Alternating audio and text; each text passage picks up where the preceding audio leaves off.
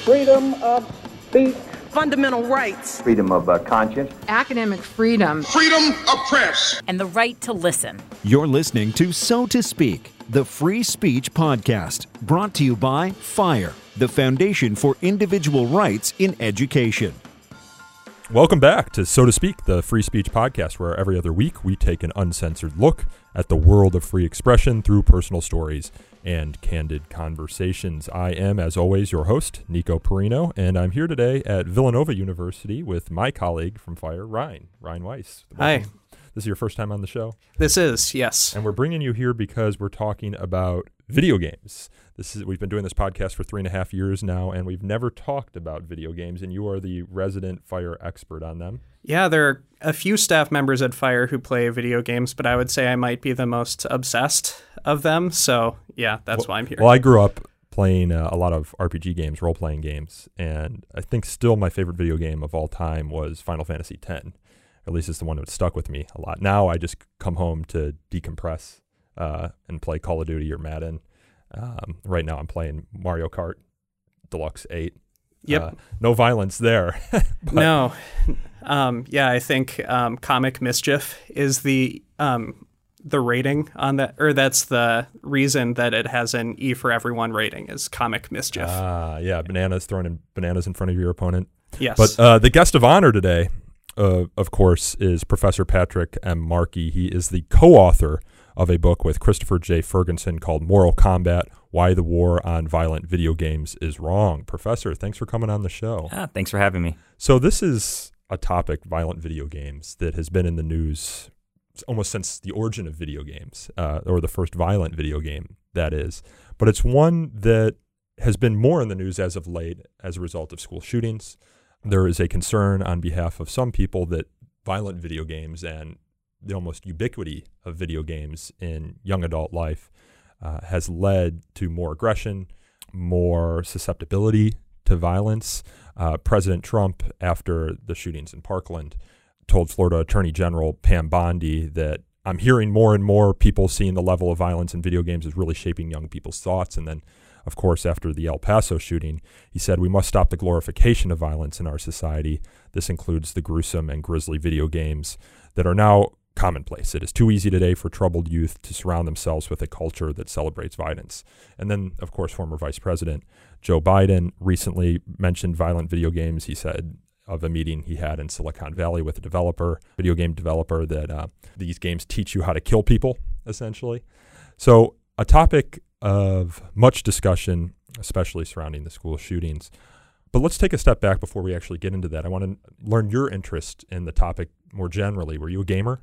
I was and I am, and I game with my children. I gamed with my parents when I was a child. It was a very social activity to do growing up, and it's still, with children today, it's still extremely social activity that they do. The research that we did in video games started, over a decade ago, in which case we would do research basically showing a link or a potential link between video games and aggressive feelings after playing video games. And where our lab really got going, especially me personally, moved to really up our video game research and look at more horrific acts of violence, was following the Sandy Hook shooting. That after the Sandy Hook shooting, news media started citing our research as potential evidence that video games could be contributing to this crime or this horrific act. And at the time, it kind of took me aback because, and I understand why they did that, but to me, our research that we were doing in our lab really was not generalizable to that type of level of violence. And I realized that we don't really know how far we can take research that we had done in laboratories and apply it to school shootings or just general homicides, aggravated assaults, things of that sort. And so that moment kind of really galvanized us as a group, especially other scholars in the field too, to understand, can we really generalize these findings to these kind of horrific acts of violence? So those initial findings, and correct me if I'm wrong, found that there was some sort of elevated aggression after playing video games. Could that be said about anything that gets the blood pressure going? Movies, playing sports, video games get your blood pressure Certainly, going? Yeah. And it's important to point out that this was, our research also at the time was kind of a product of the time, that as scholars, we kind of, and I put myself in this group, went out too much into video games, examining their potential negative effects and not being critical enough of our own research, that we overstepped our data very often. And again, I definitely put myself in this category as a researcher who about 10 years ago were committing these types of sins of overstepping my data. That when you look at the typical laboratory study done at the time, and still done now sometimes, what most of them did was examine things like, so the average laboratory study, they'd have half the people, subjects play violent video games for 15 minutes, half play nonviolent video games for 15 minutes. And then afterward, they'd measure some kind of outcome. One way that it would be done is they just give them a questionnaire and say, like, how hostile do you feel? How angry do you feel? And they'd find, sure, after people played violent video games, they reported feeling more hostile. The rub is, obviously, if you just saw a sad movie and I asked you after you saw the sad movie, do you feel sad? You'd probably say, yeah, I feel sad, but it doesn't mean it causes clinical depression. But the problem was we were taking that research done on video games and saying, aha, this probably shows that it makes children angry in the long run. And even when we tried to look at other measures of aggression besides just self-report, we'd use these proxy measures of aggression because it's hard to measure actual aggression in a laboratory. And so they would do things like, one thing they do is they'd create a task where after playing a video game or nonviolent video game, they'd have subjects give the opportunity to blast other people with white irritating noise, kind of like shh. And you could blast them by altering the volume of the white noise or the duration of the white noise. And what they found is generally people who play violent video games blasted people with this white noise. But the problem here was it turns out that how we measured that outcome was all over the map. Some researchers measured it just by how high they turned up the volume. Others multiplied duration times intensity. Some took the logarithm of them. Like, it was all these different ones. In fact, there's one clever researcher in Germany counted up there's about 130 different ways we use these two measures or these two ways of adjusting the volume and intensity to measure aggression. And the problem is what he found was you could show anything you wanted with the study, that there's too much variability in those potential results. My favorite study that's done in this area is the hot sauce paradigm. And in the hot sauce paradigm, what we do is people play violent video games and non-violent video games. Then afterward, they go do another study, but really it's part of the same study. And in that study, we make them mad at another person. They hear the person say something mean about them or whatever. And then they make them a taco. It sounds very bizarre, I know. And you find out this other person doesn't like hot sauce. And they measure how much hot sauce do they put on this person's taco. And what they find out is the person played violent video games put some more hot sauce on their taco than those who don't play violent video games. And sure, okay, that's fine. But the problem is, again, we are taking this research and generalizing something like this hot sauce to school shootings. And what a lot of us were concerned about is this is too much, that we're overstepping our bounds, that maybe I don't want a person to play violent video games to make me a taco, but that definitely does not mean that he or she is going to go on and be a school shooter. And so to overcome that, we've kind of since moved on to look at more ecological data of things like, profiling school shooters or actually examining homicide rates and so forth. Yeah, that was one thing that I was wondering is how do you actually determine the connection, the profiles of school shooters, but they're rare. I mean, school shootings, although they're in the news quite often because they're so tragic, you say it's more likely your child to get struck by lightning or get in a car accident or die of a bee sting, for example, than die in a school shooting. So how do you get a large enough sample size in order to actually analyze the things that might lead a potential school shooter to become an actual school shooter? Yeah, I mean, you're thank gosh we don't have enough data on some of this, right? Like, we're not looking for more data in this world. Unfortunately, there are a lot more school shootings than get reported, especially school shootings committed by black youths and things of that sort. It tends to be the Columbines, usually typically a white youth with white victims, that gets reported most often. So there's a lot of school shootings that don't get reported and that have nothing to do with things like gang violence or drugs or anything, just typical school shootings. So there is data out there, and our lab and the Secret Service, of all people, actually have worked on profiling school shooters. And when we look at video game habits of school shooters, what's interesting is regardless of the data you look at, the Secret Service or ours, it's basically the same story, that we find about 13 to 20% of school shooters had a decent interest in violent video games. And the issue is, if you look at the average high school student, male, those tend to be the most school shooters, you find that about 70% of them have interest in violent video games.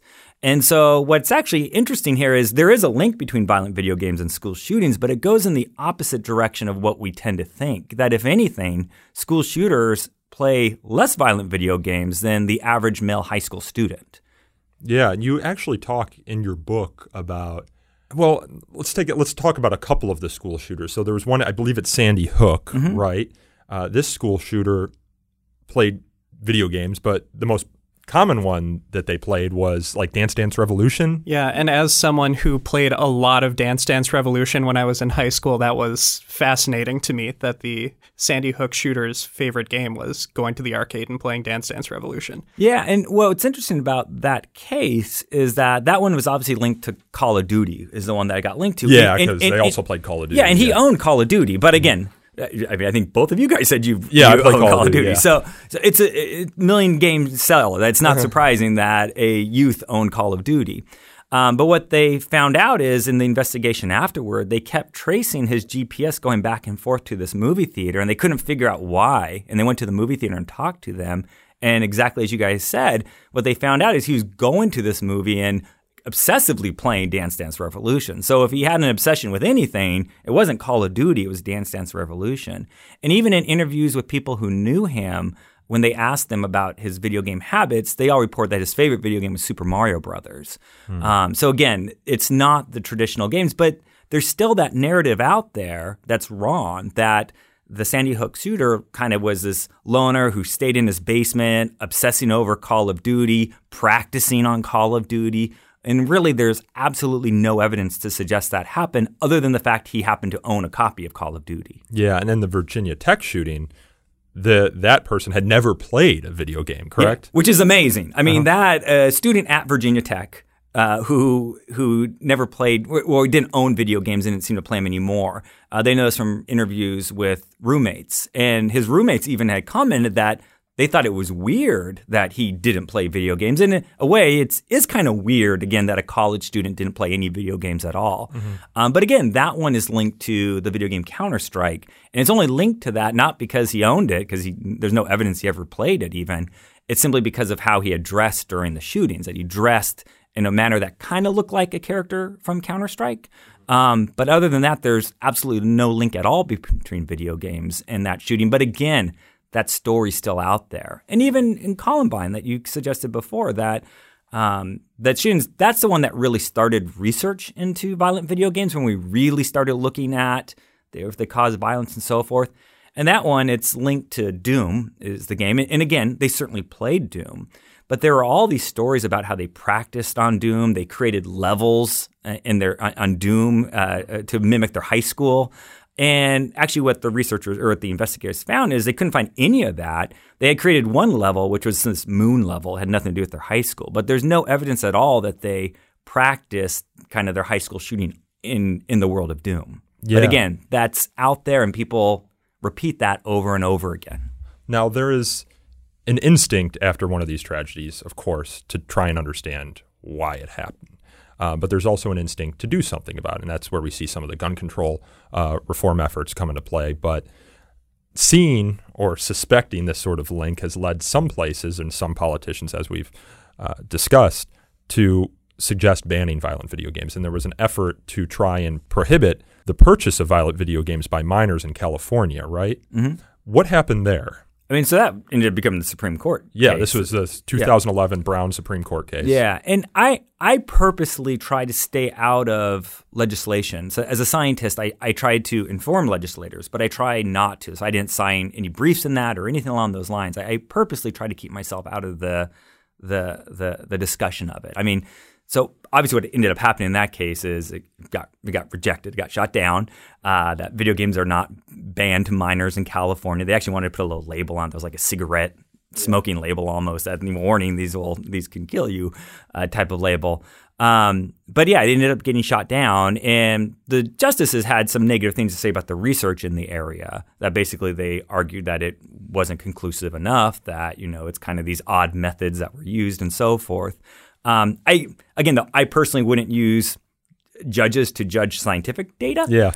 So I don't, even though they kind of agree with how I go in this debate, I wouldn't necessarily use that as evidence that video games aren't really bad or good. Yeah. It was their opinion or their judgment, obviously.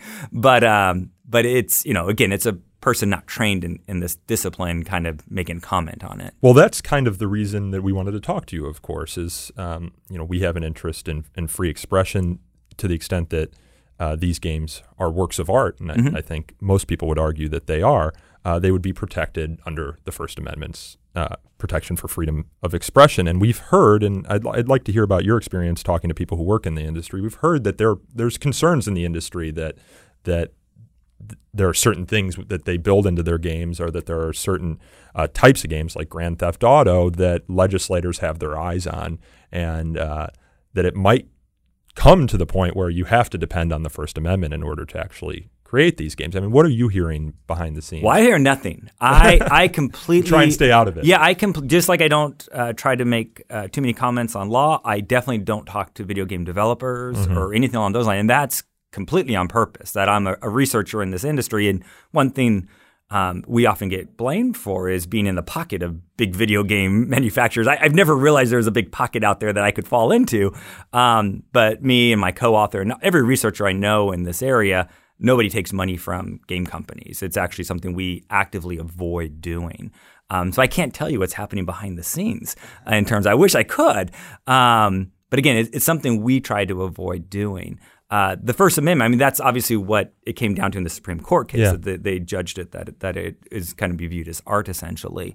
And as a gamer, I certainly think that's a legitimate argument to see it as is.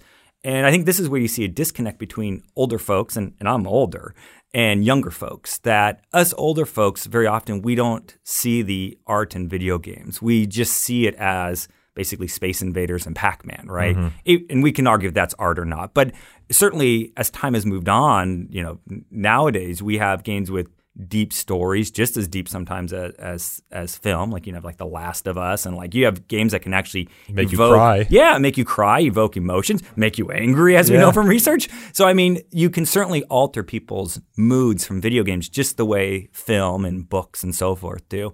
And I think that's really what's going to be happening as time goes on. Is it's going to be basically us older folks are going to kind of be dying out, and the younger folks who grew up with video games, they're the ones that are going to start to recognize more of it as an art form, that this is just as legitimate as cinema, just as legitimate as books and so forth, and a way to express ourselves and so forth. And so that's where I think our panic will eventually go away from video games, is as us old folks start to die off who didn't grow up. Well, I grew up, but a lot of us didn't grow up around video games, and the younger generation who did doesn't fear it anymore. Now, they'll have some other panic that they're going to be worried about. As new technologies come along, there's always panics that are commensurate with them. But Ryan, I want to let you jump in. Yeah, one of the interesting things I thought about the book is that you tie outrage over violent video games not to those games being the most violent ones around, but that they represented leap forwards in technology. Like, for example, Doom as the first really famous first-person shooter with graphics that people saw as more realistic, Mortal Kombat with its graphics that were digitized actors then edited to performing these gruesome fatalities. Virtual reality is obviously an emerging technology that's becoming cheaper and cheaper and is now accessible to average people in the way that it wasn't even 3 years ago.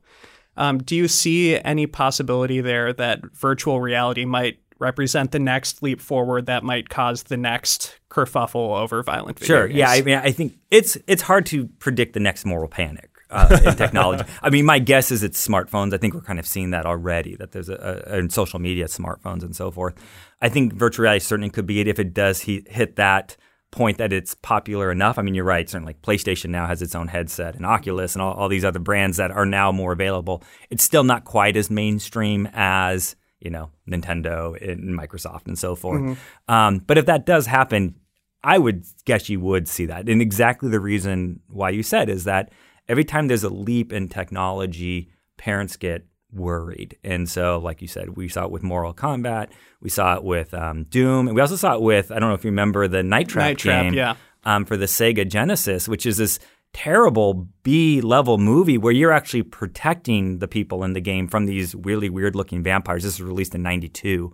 And it actually started the Senate hearing on it around whether or not video games should have a rating system.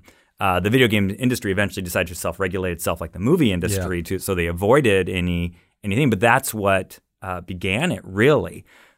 Interesting side note from that is after the ESRB, that's the video game rating industry, was created, we actually saw an explosion in violent video games. That what happened is after it was created, video game companies like Nintendo felt more free to make violent video games. Not that Nintendo, but they on their systems they released it. A good example is Mortal Kombat 2 was released on the Super Nintendo with blood in it after the ESRB because they could put an M rated on it and say, oh, well, we rated this game. It's okay now. And so in some ways it had a backfire of people who were concerned about violence because it actually just created the ability to make even more violent video games. And you also, I remember when I was young and I would see that M on front of a video game or whatever, and that would draw me to it. It was like it became forbidden fruit. Right. Well, again, and I'm older, but I remember back when they first started putting the parental advisory lyrics on, well, albums, CDs, now on iTunes, I suppose, where you'd see like, oh, it has explicit lyrics in it. And as a kid, you're like, oh, that's a bad one. And that's another great example of a moral panic that happened at one point was just in that time with Tipper Gore and so forth, when they created this group that was worried about rock and roll music at the time, and if it was damaging children, and they created this list of the most vile songs, and on that list was Cyndi Lauper and her song "She Bop." They were scared it was going to teach masturbation to teens because who would ever guess that could happen? But at the time, and again, it's important to know, like we laugh at all these past moral panics, like comic books. We all think, how silly was that? Elvis Presley, they were worried about Dungeons and Dragons, like so silly. But the point is, at the time, they didn't think it was silly. Mm-hmm. This was serious stuff, just like video games are right now for a lot of people, that I predict in a decade or 2 decades, we'll look back and say, oh, those silly people were scared about video games. But every moral panic, the people who are pushing it, who are really worried about it, they're being genuine. Like they really are worried about it. I mean, there might be some people taking advantage of it, but there's a lot of parents and so forth that just really want to do what they think is best for their kids. And so it does become a hard cycle to break because as a parent, you usually do want to do what's best for your child. And so it can get kind of difficult. Mm-hmm. But at least now I think we have the data that shows that video games aren't harmful in the way that people were afraid in the mid-90s. Yeah. Well, and I think what's the biggest thing that's happened in video game research that shows that are the ecological studies. So not even the school shooter studies because, thank goodness they're rare, but the bigger worry, if you're worried about being murdered or being assaulted, it's probably not at a school. It's going to be out on the street and so forth. And when researchers have looked at data like that, we actually find that when violent video games are released on release dates or when people are home playing violent video games. Yeah, this was my next question. Yeah, we see violent crime drop. And it's consistent over and over again. And this has been done in labs, in our lab. It's been done by economists. It's been done by criminologists. That whenever violent media comes out, and this is true also for movies and television, back when you used to have to watch television at certain times, they had the exact same findings that when people are consuming violent media, we see dips in homicides and aggravated assaults. So again, we see that video games are linked to these horrific acts of violence, but they're linked in the exact opposite direction from what common sense would tell us, that the data actually consistently shows that when people are playing games, it's actually safer out there than more dangerous. Because they're at home in front of their consoles. That's so the data are what the data are. Mm-hmm. The why is the bigger question. Yeah. And so I mean probably the one that gets talked about the most is the idea of catharsis, the idea that this is an old Freudian idea, actually, that it's the idea that you just have to let out your anger in some kind of constructive manner. It's almost like we're teapots and the steam is boiling up in us and there's a cork over the top and we just have to let out the steam a little bit, otherwise we'll explode. The idea of a stress ball at work. Yeah, or punching a pillow or whatever. And it sounds cool. The problem is research doesn't back it up. Researchers who typically do research on, having subjects come in and punch pillows and stuff, they find it doesn't do anything. And so, we think explanation for why violent video games are linked to decreases in crime is exactly what you said, Nico, that we think that it's that when people are playing violent video games, they're simply off the streets. So they're less likely to be perpetrators of violence, and they're less likely to be victims of violence. And so it's essentially removed themselves. And the neat thing about it is the people most likely to be perpetrators and victims are adolescent males. And those are the people most attracted to violent video games. And so in a weird way, it targets this group that's most at risk and removes them from interacting with each other, thereby potentially making the world a little bit safer, making it safer on. Yeah, outside. you talk in your book about how the times where it's least likely that you'll see violent crime committed are between like 7 a.m. and 3 p.m. when students are in school. Yeah. We take into account school days. Yeah, and that's the idea of this. Idea of people, criminals and victims have to be together for a crime to happen seems so simple, but it does actually have a name. It's called routine activity theory, and criminologists use it to explain all types of criminal behavior. But like I said, we can just apply it here, and it seems to work so perfectly. And like I said, it's not just video games, it's all violent media. That one economist did a study with movies, and they found that around the movie theater, if they were playing a violent movie, crime would dip in that area. And the neat thing about all of this is we don't see a bump up later on. So it's not like they're home off the streets playing Grand Theft Auto 5 and they're not committing crime, but once they turn off the console and walk out, like, look out, we never see a bump back up. Like there's never a overreaction to the reduction in crime. So it appears just to reduce crime by removing people from the street, and then you don't have to pay the price later on, if you will. Yeah, you say that. I think in the book, the biggest correlation between violent crime is like the temperature outside.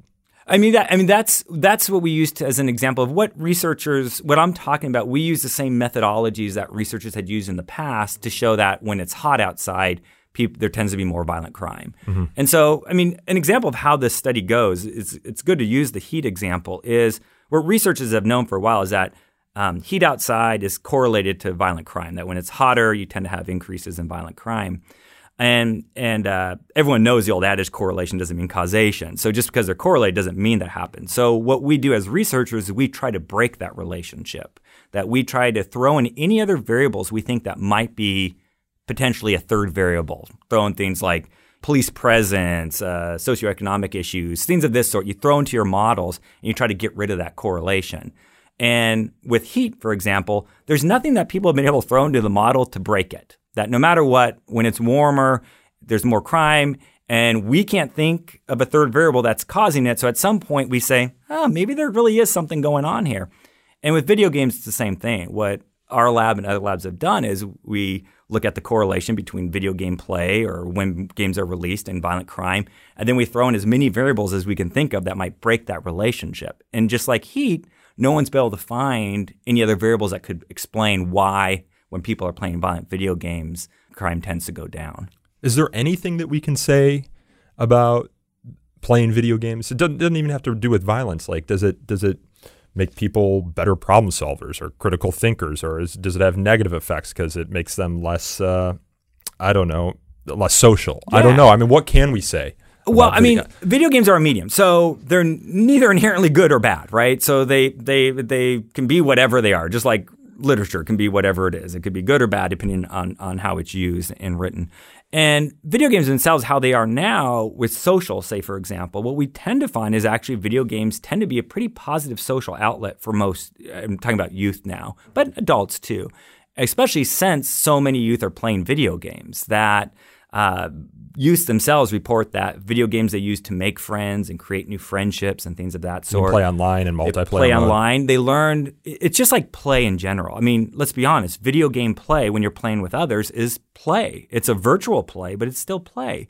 And you have the same exact advantages as you do with playing in a sandbox with another kid that you do. You learn rules. You learn how to communicate. You learn how to control your emotions. You learn all these important things in life. And that's what play really does for us as humans, like just playing in general. Mm-hmm. It's so important, but it gets discounted so often. And so video games tend to have that same advantage as other media in terms of play. There's other things that they can potentially do too. That there's, again, they make the world potentially a little bit safer place. There's some arguments people have made that it might create moral development in some individuals. and so forth. I mean, obviously the elephant in the room with video games and their potential negative effect that's not violence is video game addiction. I mean, I think one of you guys said you guys played games so much that maybe you had said, Ryan, that you played so much you were worried or something along those lines. Yeah, I want to get into this addiction question too. And it's a hot topic in video game research. And right now, the data are really early. So the World Health Organization created a formal diagnosis of basically video game addiction. Yeah, Ryan was telling me that on the way here. Yeah, when you wrote the book, that hadn't happened yet, and you mentioned that the American Psychiatric Association might have been about to do that, but then the World Health Organization did it in, I think, May 2019. Sounds about right. Yeah. And so my basic belief on it is it's a little too early to jump the gun on if we should have a formal diagnosis for it. Certainly, there are people that are addicted to video games. There are people addicted to food. There are people addicted to sex. Now, food and sex do not have a formal diagnosis. So not everything that we can be addicted to is recognized in this manner. And so the question is video game addiction high enough that it should be at the same level as other types of addictive behaviors like alcoholism and things of that sort? And so it's unknown right now if it's there. The biggest study that I know of done on this topic was done at Oxford, where they examined 2,000 or 3,000 people. I'm going off the top of my head. And they looked at the prevalence of video game addiction in this group. And they found that it was about 1% of them had a video game, could be diagnosed as video game addiction using the American Psychiatric Association's guidelines, which are actually pretty close to the World Health Organization's. So about 1%. So it's not a giant prevalent group, but even if it's not, it still doesn't mean it's unimportant. And so what they then looked at is of these people who are diagnosed, how are they different than people who are not diagnosed? Are they less sociable? Are they less physically fit? Do they stay inside all the time? And across the board, they really couldn't find any differences except for one. Those people who were classified as addicted to video games tended to play more video games than those who weren't classified. But otherwise, they had just as many social interactions. They were just as emotionally happy and so forth. So it's findings like that you have to be very careful with on, is this something that we want to potentially make seem like a bigger problem than it is? Again, a parent who has a child who's really addicted to video games, that's a horrific situation. So I don't want to make light of that. But the problem is we might have too many incidents where people are misdiagnosed with this type of issue. For example, you might have a parent whose child is depressed and they go see a therapist, and the therapist just heard about all this video game addiction, and they have this checklist where they can go down and figure out if this client, and sure, they show they're depressed, but they also show video game addiction. So what's the therapist going to suggest? Get rid of the video game console. Let's try to wean the child from the video game console. But there could be a danger there. If the video game console is their primary social outlet, then what you're doing is you're taking this social outlet that they have to their friends and everyone else, and you're completely removing it. And now you have a depressed kid without any social outlet anymore. And so, again, that might be what we want to do eventually. But I just think right now we're too far ahead of the data that we want to be very careful. There's a real danger in creating a panic about something that might not be as prevalent as we think about it. And even parents who are worried about their kids being addicted to games, again, I have sympathy for parents whose children are really addicted.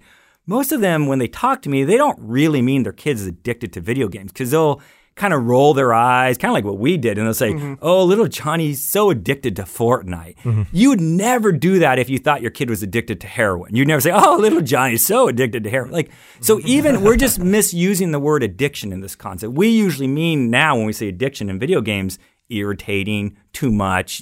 We as parents don't approve of it. And hey, I get it. Again, I have a teenager, and I get it. Sometimes he might play video games too much, and I might want to limit it. But I'm not trying to limit it to prevent depression or anything along those lines. But are game developers trying to get people addicted? I mean, to a certain extent, you can say anyone who creates something is trying to get people to enjoy that something that hooks it before commercials and television shows. They try to keep you around.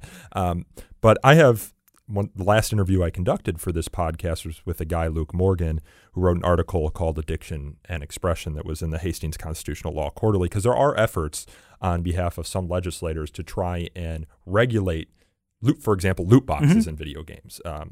Josh Hawley, for example. We should probably, for the benefit of the listeners, explain what loot boxes are first.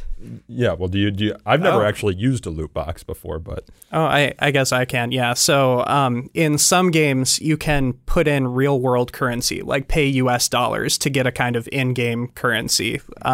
And with that in-game currency, you can pay for these things called loot boxes, which is kind of like a mystery surprise thing. Like you open it, the game. Yeah, it comes into a game and it gives you a random assortment of items. So you're paying real world money for the contents of this box of in-game items, and you can't know what it is before you purchase it. So it could be new armor for your character, yeah, a new sort of gun for your shooter game. Or like armor that your character can't even wear, and so you buy another one hoping to get armor for the character that you do play. Yeah, and there's some science behind this. So in Luke Morgan's article, he talks about John Hobson. And I'll read a little bit from the article. He said, in April 2015, John Hobson, then the head of user research for Bungie and the holder of a doctorate in behavioral and brain sciences, spoke to the 2015 Game Developers Conference. And it was there he revealed how Bungie so carefully created a game meant to hook players and keep them coming back time after time. Those are John Hobson's words.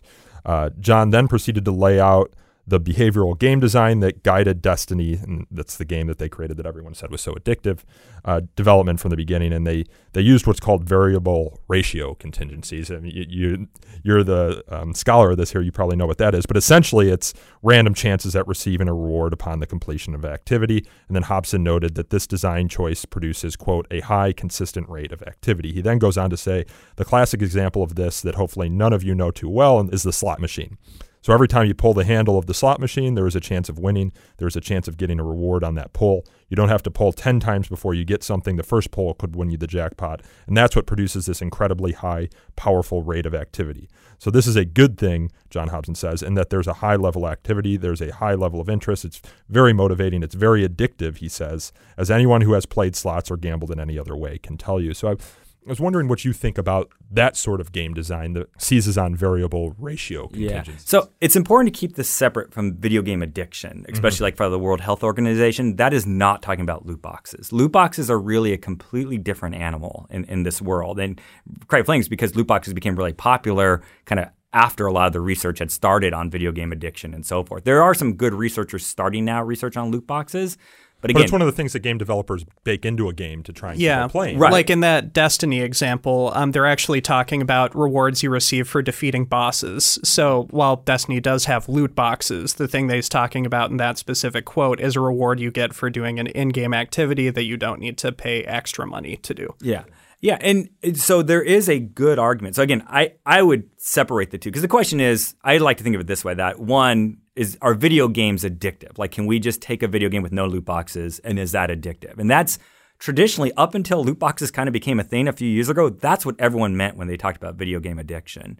Now loot boxes are kind of the new thing that people are starting to look into, and the two are kind of getting mixed together. And they really belong separate because you might have an issue where loot boxes might be really addictive, but video games themselves are fine, or the opposite. You could have any combination. And right now, the research for video game part is kind of inconclusive. Loot boxes are using the same mechanism as slot machines. Like, there's no doubt about it. So there's no reason to suspect that they would be less, I'm going to put this in quotes, addictive than a slot machine could be addictive. So some people might be more inclined to use loot boxes than others. In fact, there is some early research to suggest that people who are problem gamblers do tend to use loot boxes more. It doesn't mean loot boxes cause problem gambling. It means people who have those characteristics already. So there might be something with loot boxes that's there that might be something that might not be the greatest thing in the world for a gamer in the long run. We don't know yet. It's still too early. One of the nice things about loot boxes, though, is you're starting to see it almost start to regulate itself. There's been a lot of backlash from consumers. Yeah, I've heard and that. So you're starting to see game companies try to kind of balance it out a little bit more. They're still there. They still exist, but they're not quite as in your face as they used to be. I think one of the big steps there was that when they started getting pressure, I think, from other countries to regulate loot boxes, Sony and Microsoft, Nintendo all agreed basically at the same time that they would require games in the future to disclose the odds of different things you would receive from the loot box, so you could at least have some information when purchasing it, how likely you would be to get the thing that you are trying to get. Whether that'll actually affect behavior, I think the lotto gives us all we Yeah. need to know. Yeah, no, Exactly. I don't think a game company has anything to worry about from that information for exactly what you said. I think that, and that's actually the, if you will, the beauty of this variable ratio kind of reward system is that we think, oh, the next one. No, it's going to be the next one. No, it's going to be the next one. And so it is a thing that, and you don't need a PhD in behavioral sciences to know this. You don't need a PhD in anything to know this. That you just need to know that how slot machines work, and you got the basic idea of why this works. I do want to complicate kind of the division between loot boxes and video games, because games can reward loot boxes for both time and money that you put into it. Like in Destiny, for example, they have both. They have paid loot boxes and they have loot boxes that you just receive at regular intervals for playing the game. Is it really that different psychologically that you're paying money for one versus paying your time for the other? No, not at all. But randomness is in all games. So, I mean, you have randomness in Monopoly when you roll your dice, right? So the idea of there being randomness in a game is not by itself an evil thing. At least I wouldn't think it is, because randomness is a part of the game. I mean, you just use an example like Diablo, like first Diablo, way back when, you get random loot when you kill a certain person. You're not paying any money into that, and that's part of the game. And sure, that might make the game more. You might want to play the game more. We're not talking about video game addiction, though. It just might make it more interesting. Just like playing Monopoly, rolling the dice isn't going to necessarily make you want to keep playing. But that's different than, at least I think, it's potentially different than paying money for that. That I think you have one situation where you might be taking advantage may be too strong, but might be taking advantage, let's just go with that, of people who want to play the game and they just want to get that armor, and so they keep paying $5 every time to get this loot box, or another person wants that armor, they're just going to play the game for 5 more hours. So I think it is different when money's involved. And again, that's a personal thing. The psychology behind it might be the same, but my worry about when money's involved is you have the potential negative outcome of spending money on this type of thing. So, yeah. Yeah, there's enough of a concern around it that they're starting to see legal scholarship questioning whether that would implicate the First Amendment, prohibiting video game distributors from baking loot box variable ratio contingencies into their games.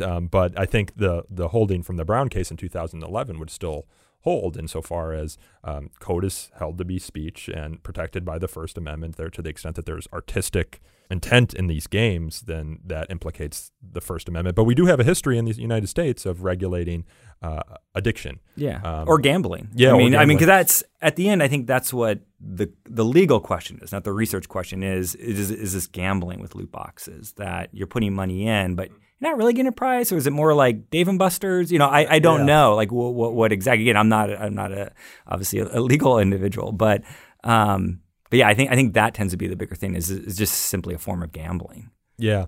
I wanted you mentioned social media right now. Do you do any research into that? Because I only ask insofar as our boss, Greg Lukianoff, wrote a New York Times bestseller in which they speculated on, with Jonathan Haidt, of course, on some sort of connection or correlation between social media and anxiety and depression. What has your research found? Yeah, so with Jonathan, and don't hold back. Yeah, no, that's fine. It is a free speech podcast. So I think that social media and the research that you're talking about specifically, and other scholars in the area that have done research on the link between social media and depression and suicide and so forth, I think it is potentially contributing to the ongoing moral panic right now, that we are way ahead of our data, that our data right now linking social media to these kind of outcomes is so limited. As an example, other scholars have supposedly found links between social media and things like depression or unhappiness and so forth. But when you actually look at the research, you find, first of all, they don't even measure social media use. They measure screen use, and they measure screen use at a time period where there even wasn't social media sometimes. So the one of the variables is a little questionable. So it's being able to separate out the social media from the screen right. use. But then the other issue because not all screen use is social media But use. even when researchers have examined specific social media use or even screen use, they use self-report. So they'll say, how many hours did you use your phone last week? Or how many hours did you do this last week? Whatever. But then other researchers, more recently, David Ellis did this. He actually found that when you actually look at how many hours a person actually uses social media or screens and relates it to what they think they did, they're completely different worlds, that we have no idea how much social media we use in terms of time, that some of us overestimate it dramatically, some of us underestimate it dramatically. iPhone gives you reports on what you're doing. So you could do a study using that. But the point is, all of this panic was built on self-reports. And now we know they're completely invalid, that there's no at all link to it at all. And the final issue is we think of this as social media causes depression or social media causes the same. But that's not how anything works. It's not like a light switch where it's on or off. It's like a dimmer switch. And we want to know how much does it cause. That's a very kind of nuanced. And you might think from all the worry and everything about social media and depression that, maybe we explain 40% of the variability in depression from social media. Or maybe if you're cynical, maybe just 10%. But actually what we find out is when you look at, even these are studies done by the person you talked about and other people in the area, that their studies find that the variability that we can explain in depression that's explained from social media use, from these self-report measures, is about 0.3%. So less than 1% of the. So even if we take that as a finding, it's a minuscule finding compared to the amount of worry that's around it. Yeah, to kind of connect it back to what we were talking about before with addiction, I mean, some social media creators are using this kind of variable ratio contingencies to write the code for how your news feed appears, or when you get that little yellow or little red button at the bottom of your Facebook app. Are you going to get the red button? Are you not? You open up the app and check out. But as you said before, I mean, again, if I were to find out that social media use and we had a good measurement and it was highly related to these terrible outcomes, then oh my gosh, I'd be very worried about it.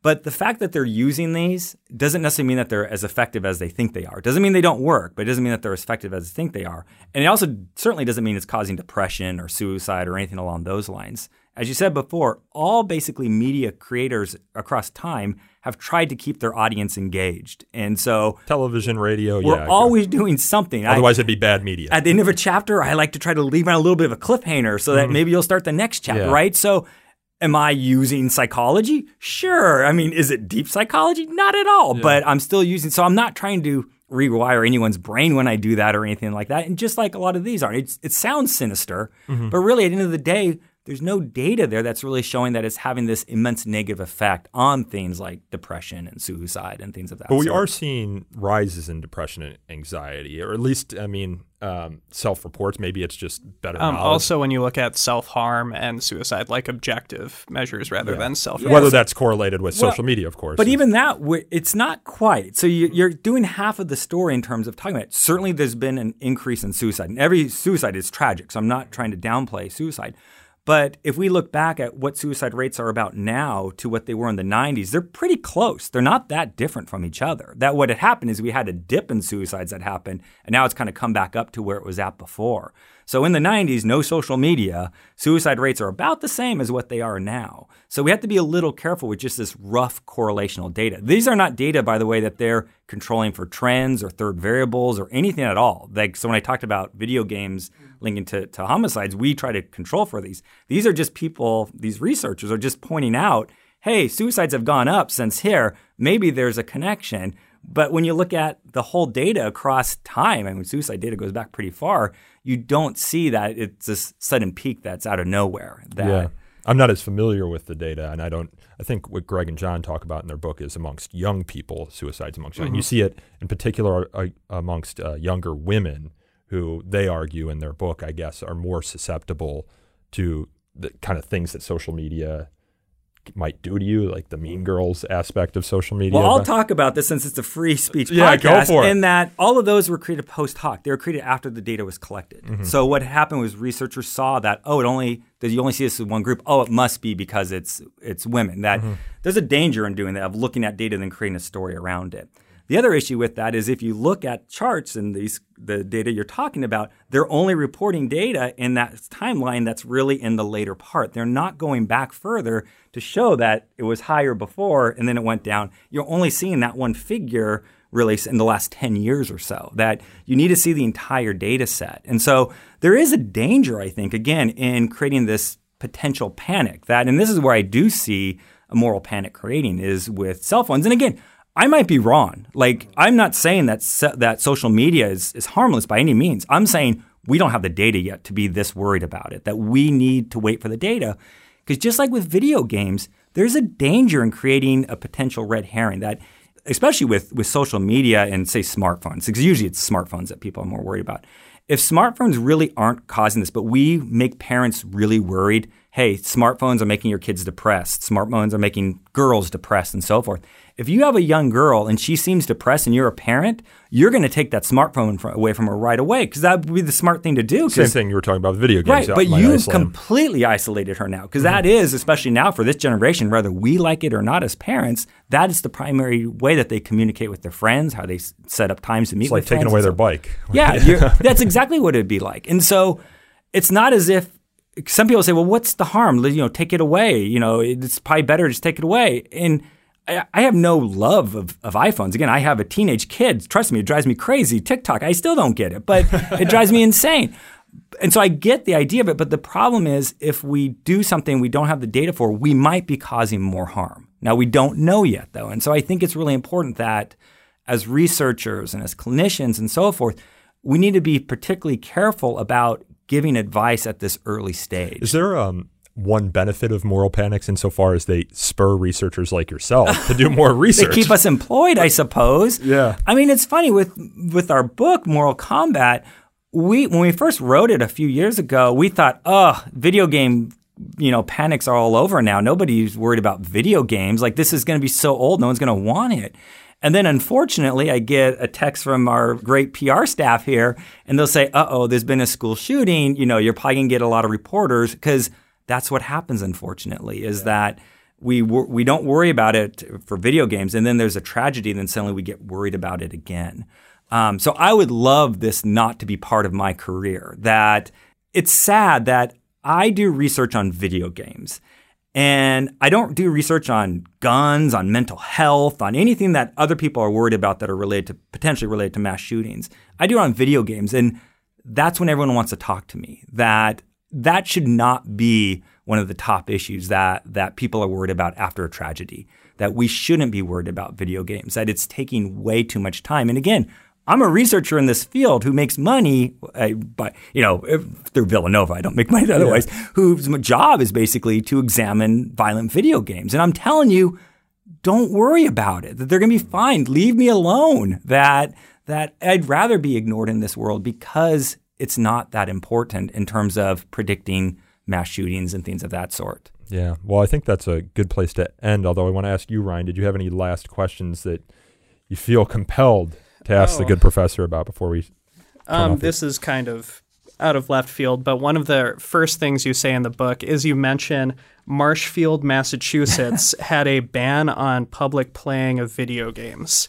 And as someone who's followed video game news since I started using the internet probably in 2000, I was shocked that I had never heard that this law was apparently on the books until 2014 and survived 2 different attempts to have it repealed. To your knowledge, was anyone ever prosecuted under this law? Was there any attempt at civil disobedience? I don't think so. As I recall, the law was more for arcade machines, not home consoles and so forth. No, and it was, as I remember, this town's kind of this like touristy kind of town or sleepy town where they're trying to get people to come and do things and so forth that I don't think they had any interest in. They were worried. And it went into effect in the 80s. And so it didn't originally go into effect because people were worried about violent video games. They were worried about arcades. In the 80s, arcades were kind of these neon dungeons of of evil where older kids would smoke, and it was kind of this. So they kind of more wanted to keep the riffraff of associated with arcades out. But it stayed on the books for a long time. It's a very bizarre case that happened. Yeah, no, if I had known about it when it was still around, I think I might have been tempted to do some civil disobedience, take a vacation there, and see if I could get arrested for playing a video game. You'd have to roll in your big arcade pinball box or whatever. But anyway, this has been illuminating and a lot of fun. And Ryan, I want to thank you for joining me as a co-host here. And Professor, thanks for coming on. The book is Moral Combat, Why the War on Violent Video Games is Wrong. It's authored, of course, by our guest today, Patrick M. Markey, and co-authored by Christopher J. Ferguson. This podcast is hosted and produced by me, Nico Perino, co-hosted by Ryan Weiss, recorded by me and the fine folks here at Villanova University, and edited by Aaron Reese. To learn more about So to Speak, you can follow us on Twitter at twitter.com/freespeechtalk, or like us on Facebook at facebook.com/So to Speak podcast. We also take feedback at so to speak @thefire.org. If you enjoyed this episode, please consider leaving us a review on Apple Podcasts or Google Play or wherever else you get your podcasts. They do help us attract new listeners to the show. And until next time, I thank you all again for listening.